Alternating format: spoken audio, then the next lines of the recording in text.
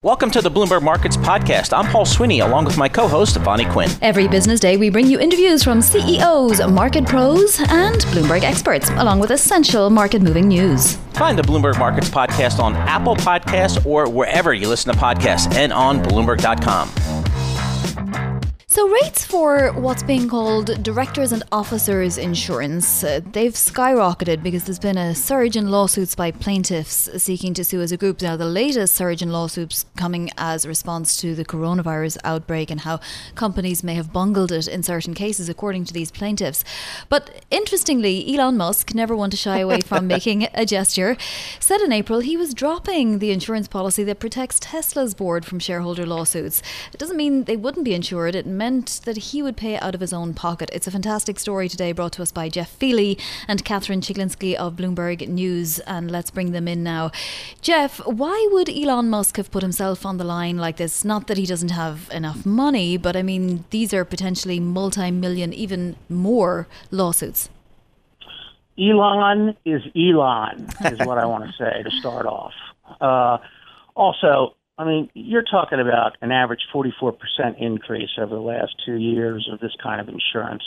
It's starting to get a bit out of hand. And the insurance companies are citing a jump in the numbers of security suits and then, of course, the COVID thing, both of which are legitimate reasons. But, I mean, 44% in a 2-year period, that's a pretty big bump. And, you know, I mean, companies are looking to conserve resources given the economic body blows that the pandemic has caused. So Elon sees this as a way of saving money.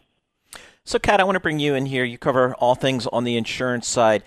On this D&O or directors and officers insurance market here, what does it typically cover? What kind of protections does it typically give a board member? Yeah, so it gives them a lot of liability protection in case they're sued. It often, we see it occur when some shareholder files a suit that alleges, they've been hurt because of a stock drop, which kind of makes this a really interesting time period for the market because, while we did see sort of the stock market crash in a bit of the first quarter, especially in March, it was a broad-based decline. So I think that's going to make a lot of these claims a little more intriguing because whether you can prove the cause, whether you were hurt by this broad market, or if it was just something that really affected a bunch of companies at once, I think is going to be kind of an interesting tension we'll see in these lawsuits. Well, just on that particular question as well, I mean, there are some companies for whom that's more of a problem than others, and Tesla might be one of them, considering we saw its share price go above $1,000 last week. And Elon himself has run-ins with regulators from time to time, given his ramblings on Twitter sometimes, and they can move stocks. So is he really putting himself on the line? I mean, what's the worst case scenario for Elon Musk in this scene, Katherine? Well, I would say, obviously, if there are lawsuits and they do prove quite successful against him, he's got a lot on the line, and it becomes quite tricky in his case because there are some conflicts of interest that people have raised. The board members need to sort of make sure his wealth is there in a way to protect them, and that's where D&O insurance always gets kind of interesting. That's why a lot of people turn to sort of the traditional insurers to buy it because they want, someone who's very separate from the company and the board to insure them so that there's no conflict of interest. And I think those were some of the concerns that, experts we talked to raised, is that Elon is going to have to fork over money if there is a loss. And, he has obviously got a lot of ties to Tesla and the board, and they're going to have to make sure that they can kind of keep things very independent. Yeah, Jeff, I kind of want to follow up on that. If I were a board member at Tesla, I'm not sure. I'm sure I'm drinking the Elon Musk Kool-Aid, but I'm not sure I'd be comfortable not having that D&O insurance policy behind me. What's the sense of other companies out there? I mean, this is really unusual, isn't it? It is. And given what Elon Musk thinks about most journalists, I would not sit by the phone waiting for that call for your board appointment. But the reality is that nobody else that we were able to find has done this. We poked around. J&J may have. They wouldn't comment on it. They have their own captive insurer. But here's the reality. We quote Skip McBride, who's a director at companies such as Bluebell Ice Cream in Texas. He's an old D&O expert, Martin from Mark Lanier now. And we quote him as saying he would not join the Tesla board without cutting his own separate deal with Elon Musk that he would write that would leave him no wiggle room on covering litigation against Skip McBride. They may have done that. That may be the way that they have handled that. They did not disclose that, by the way, in their SEC filings. What they did disclose is that that Elon's board had basically chewed over the idea of whether this left them in a conflict position, and they found that it did not. So, this is all one big goulash that you've got sort of swirling around involving COVID. You have the insurance industry saying that they face potential losses of $480 billion, that's with a B, every month over insurance claims, business interruption, other insurance claims, D&O, $480 billion a month. It's really phenomenal, but I suppose, if the prices have gone up that much, then I guess you do get to that number pretty quickly. What's the outlook for these coronavirus cases, Jeff? There's going to be so many of them. Oh, yeah, here's the deal. And you guys mentioned Tesla as being somebody who's at particular risk. I don't see them at particular risk. We note in the story who's at particular risk is Norwegian Cruise Line and Princess Cruise Line, and those guys have already got at least a half dozen security suits against them, saying not only did you bungle COVID, but in the example of Norwegian, you basically lied to people about how bad COVID was to try to get them to keep their booking dates on the cruises. That goes before a jury, and I don't even want to think of a number that gets attached in the verdict. Jeff Feeley, thanks so much for joining us. Jeff Feeley is a legal reporter for Bloomberg News, and Katherine Chiglinsky, finance reporter covering all things insurance for Bloomberg News as well, with a fascinating story the two had out today. Elon Musk effectively self-insuring his board. I just can't think of another example of that, Vonnie. I mean, if you were counting on your CEO to insure you, Paul, would you argue with him? No, I don't think so. I mean, I just think the risk, particularly in this environment, are just too great, and I think it's really too much really to ask for a board member, I think, in this environment. Yeah, exactly. I mean, captive insurance trickier with D&O because of conflicts of interest, as we say in the story. It's definitely well worth reading the whole story. Absolutely great stuff coming out of Bloomberg but News. But no matter what he does, that's those what share he does. Prices go higher. It's Elon being Elon. He runs one of the biggest public pension plans in the country, second to maybe only one other. Let's bring in now Chris Ailman, Chief Investment Officer at CalSTERS, the California State Teachers Retirement System. Chris, welcome back. Well, Vonnie, it's good to be back. We're number 2 in assets, but we're number 1 in everyone's heart. That's what I was hinting at there, Chris. Well, let's get straight to it then. Have you had to revise what you're assuming you're going to make in returns over the next several years? Well, we haven't changed our long-term assumption because it's a 30-year average, Vonnie. But what we have done is reassessed, and the key word was when the Fed said interest rates are going to stay at 0 through 2022. That's a powerful statement. And so the next 5 years will probably be lower returns, although the last time the Fed did that, we had double-digit returns for those 5 years. So risk assets may be profitable during this time period. We have to get through the health crisis, but I think that we're going to see very low returns, obviously out of fixed income, corporate credit, anything with variable rates that reset. But that means that equity investments and growth investments may have a chance to use that free money, that financing. So, Chris, your counterparts at CalPERS, they were talking about needing to maybe eye more private equity to leverage and maybe even more leverage to boost returns, i.e. making the portfolio a little bit more riskier in order to generate the returns that they need. How do you view that? Yeah, Ben Ming's a new CIO there. He's really taking a comprehensive look at the portfolio, and we're all seeing a trend that the Canadians have used, some of the Dutch pension plans and Danish pension plans have used, which is to, when interest rates are 0, you borrow money and leverage, and you go into growth assets. But I think there's a natural, for a public pension, there's got to be a limit to that. And that's what everybody wants to explore. You want to use that lower cost money as an opportunity to buy into things like real estate.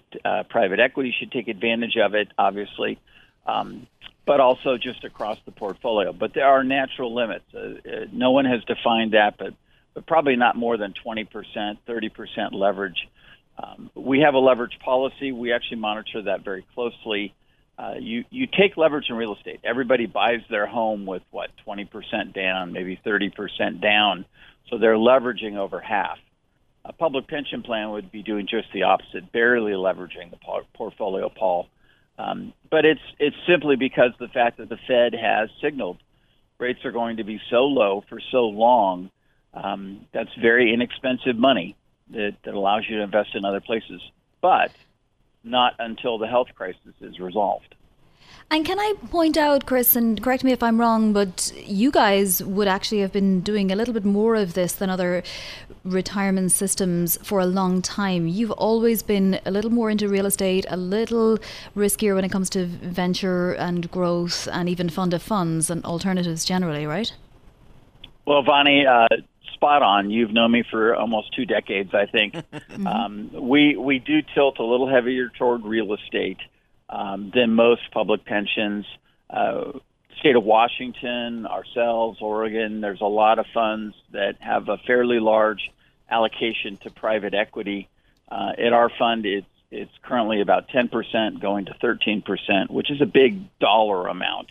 And, the returns in private equity are going to come down, but they're going to be helped by this lower money. And the reason they're going to come down is simply competition. There's just too much money chasing too few deals. And before the health crisis, private equity companies were paying top dollar for any kind of an investment, and that usually means lower returns going forward. So we're still going to stay in the space, but it's going to be less of a return than you used to see in, the 90s or the 2000s. We think a broadly diversified portfolio is going to help you through this. Growth investments, once we get out of the health crisis, growth investments will be attractive to people. And that could be even in U.S. and non-U.S. stocks. The world has had so many geopolitical challenges. If Europe could get its act together, Japan could finally start growing again. You've got some investment opportunities. Big if at the start of those. And again, I have to keep caveating. We got to get through this health crisis. Yeah, absolutely. That's paramount for everybody, I think, it goes without saying. But Chris, talk to me about your real estate holdings and what your view on real estate is right now, because I think that sort of has split people in two, right, as to what they are anticipating in terms of inflation, as to what they're anticipating in terms of how, structurally life will change after this. Good point, Vonnie. Right now real estate is fairly frozen. There are no transactions, so there's no price information to figure out where things are. Going into this, real estate was pretty much priced to perfection. The real estate our team was doing was more build to core, as we describe it. So speculative building, but leasing up the property and making it a core holding. Most of the return in real estate comes out of your lease income. It does not come out of capital appreciation. As much as people focus on that, I think that will be true. And you're right, the dynamics of the typical downtown office building are going to change. This is the first time in my 40-year career I've been able to work from home. You know what? I like it. And I know my staff, 80-90% of my staff likes it. So I think we're still going to have to come back to the office. They're all at your home. To interact. Yeah. It is amazing, but there's less interaction. There's less dropping in people's office and sharing ideas. We need that interaction, that creativity and the culture. There's no culture when you're working from a Zoom screen. So, but I think we're going to see a new dynamic where, yes, a lot of people, at least a few days a week, maybe a week a month, work from home. Certainly the young families love it because then they can be with their kids. But I can tell you that people with teenagers are eager to get back to the office. They want to get out of the house. So it's a split. But, the other part of real estate, apartments, industrial, all of those wonderful Amazon fulfillment centers, those are still very profitable. There are subsegments in real estate such as the server centers where the internet has to be kind of housed or hubbed. Those are profitable. So, I think I've always liked industrial because it's just big and bold and not a lot of landscape, so you don't have to water it. As long as the trucks pull up, you're making money. Retail is going to be challenged, obviously, but people do want to go back to the mall. But in retail, we've been underweight, and we have been in grocery anchored kind of local chains and centers for a long time. Hey, Chris, thanks so much for joining us. We always appreciate hearing your broad perspective. Chris Ailman, Chief Investment Officer for the California State Teachers Retirement System. They got a couple of dollars under management, about $239 billion based in Sacramento, putting that money to work for all the good teachers from the state of California. Supreme Court has been busy here today. A divided U.S. Supreme Court ruled that federal law protects gay and transgender workers from job discrimination in a decision that gives millions of LGBT people new civil rights. To get the latest on this, we welcome Greg Stohr. He covers all things on the Supreme Court for us. Greg, so give us a sense of how important this decision is, Greg. Was it expected? What's your take? It's hugely important. More than half the U.S. states don't cover sexual orientation and gender identity through their own anti-discrimination laws. And what that meant was, in most of the country, it was perfectly legal for an employer to fire somebody because of his or her gender identity or sexual orientation. Now that can no longer happen, and it's a ruling that came out of a pretty conservative Supreme Court. Yeah, isn't it phenomenal, Greg? Because it's quite ironic that even though we had that massive decision a few years ago in 2015 legalizing same-sex marriage nationwide, that still people could have been fired from their jobs for the very same thing, for being gay. Yeah, ironic is exactly the right word for it, and it's something that a lot of people did not know, but that decision involving gay marriage was a constitutional decision. This was a matter of interpreting the 1964 Civil Rights Act. That law says that you can't discriminate against somebody on the basis of sex, and the core question for the court in this case was a somewhat technical question, which is whether that word sex covers sexual orientation and gender identity, and the Supreme Court today said yes, it does. So it's interesting, Greg. I saw the conservative Justice Neil Gorsuch and Chief Justice John Roberts joined the court's 4 liberals in the 6-3 majority vote. How surprising was that to see those 2 conservative judges vote this way? The Chief Justice was probably more surprising. A lot of us had watched Justice Gorsuch during the arguments, which were way back in October, and he suggested that he might actually read the statute this way. So there was at least the possibility after the argument that he would join the liberals in the majority. Chief Justice Roberts did not suggest any such thing, and he had actually been in dissent in all the court's big gay rights decisions leading up to this moment. So I'm not sure I would have guessed that he would have been there. This was something that was certainly in the mix, but again, given the overall direction of the court, it's a court that has become more conservative since Donald Trump got to appoint 2 justices, including Gorsuch. You have to say, wow, it's quite a surprise to see this court issue this ruling. Well, and in fact, it was actually a trio of cases they were considering. So the 2 gay rights cases, but also a very interesting case, a transgender rights case. It concerned a Michigan funeral home chain that fired Amy Stevens. She was preparing to start living openly as a woman.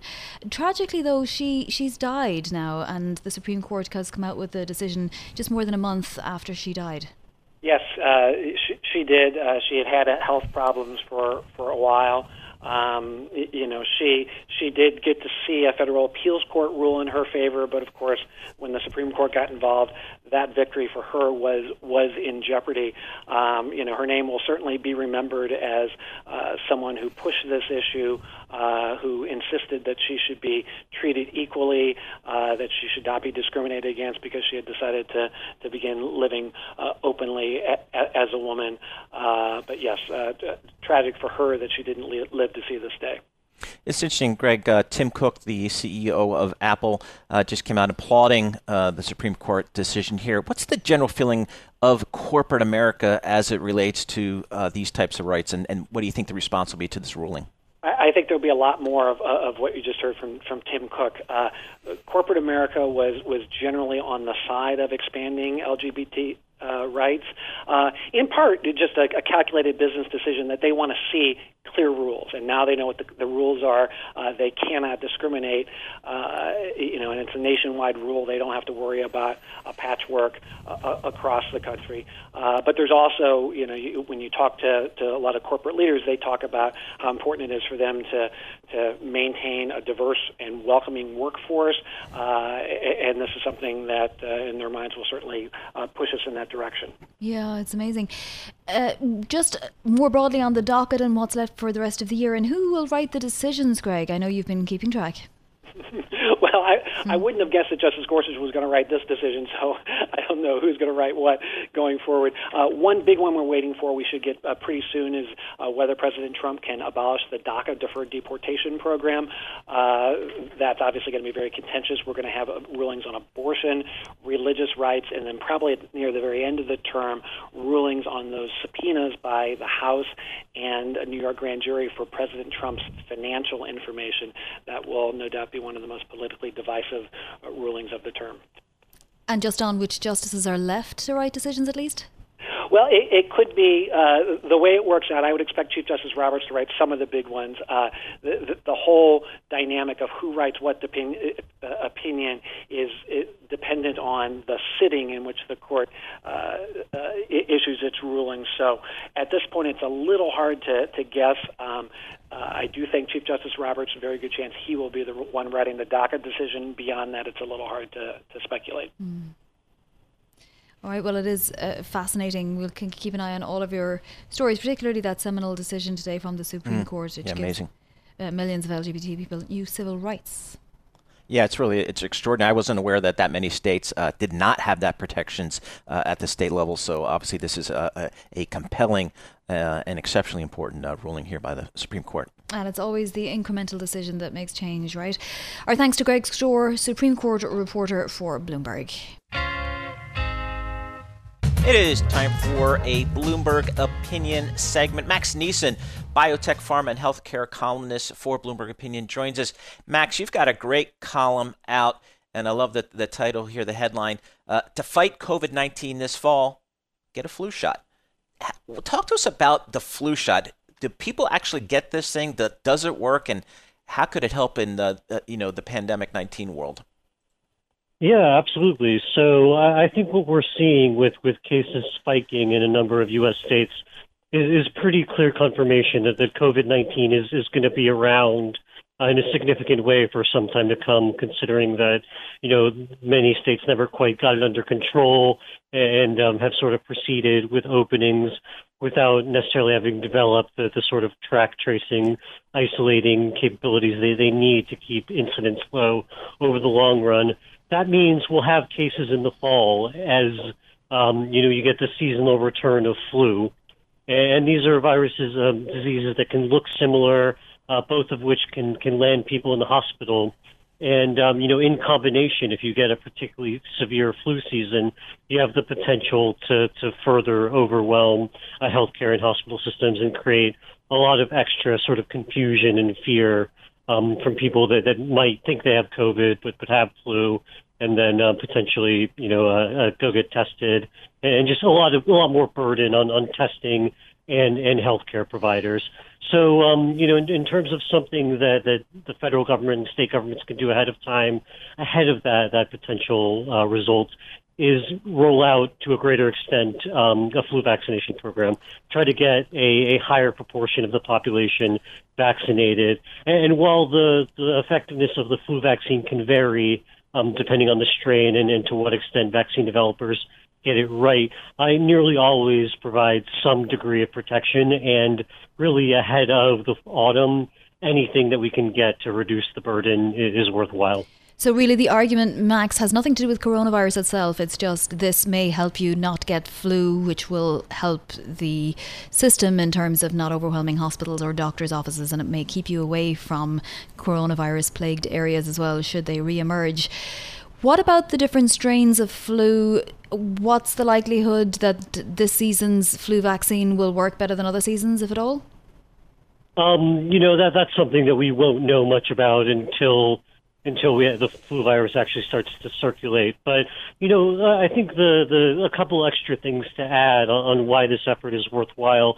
First is, the flu will already have a harder time if people are taking some degree of distancing steps, masking, using greater hygiene efforts, adding even, an average or less than average vaccine on top of that should lead to a much less acute season, and then that's worthwhile.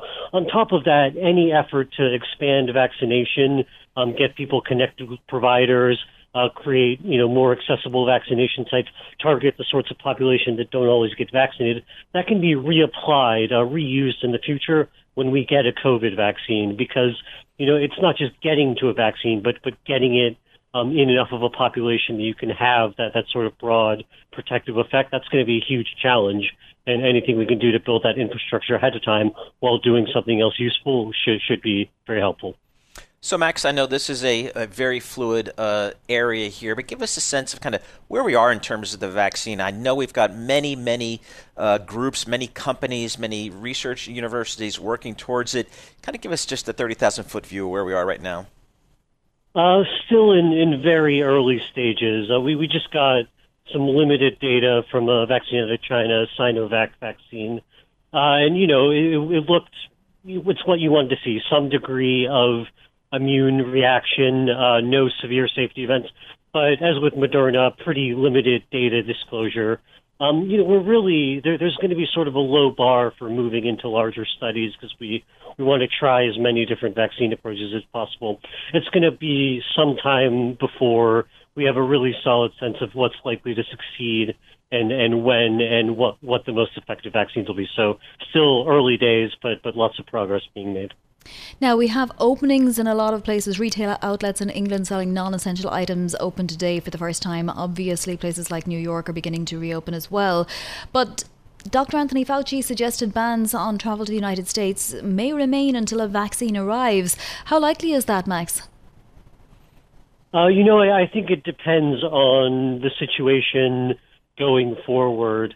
And some of those will be, directed at other countries that still have severe outbreaks. Other countries may be hesitant about letting people travel here, considering that the virus continues to circulate at high rates. It all depends on the extent to which, states take action to keep renewed outbreaks under control, continue to do all of the many things governments can do independent of the vaccine to keep incidence low in the long run. Well, I would urge everybody to keep up with Max's writings. He's writing a lot of Bloomberg Opinion pieces on the actual infection. Yeah, absolutely, Vonnie. It's it's interesting to see here. There's a couple of paths here. We've got the path towards treatments of the illness as well as vaccines, and we know that again, healthcare companies, research universities, doctors and scientists across the world are working towards this, and people are just kind of waiting bated breath to see kind of how this progresses, and hopefully we can get a vaccine sooner rather than later. Yeah, exactly. Thanks to Max Nisen, Bloomberg Opinion columnist. Thanks for listening to the Bloomberg Markets podcast. You can subscribe and listen to interviews at Apple Podcasts or whatever podcast platform you prefer. I'm Vonnie Quinn. I'm on Twitter at Vonnie Quinn. And I'm Paul Sweeney. I'm on Twitter at PT Sweeney. Before the podcast, you can always catch us worldwide at Bloomberg Radio.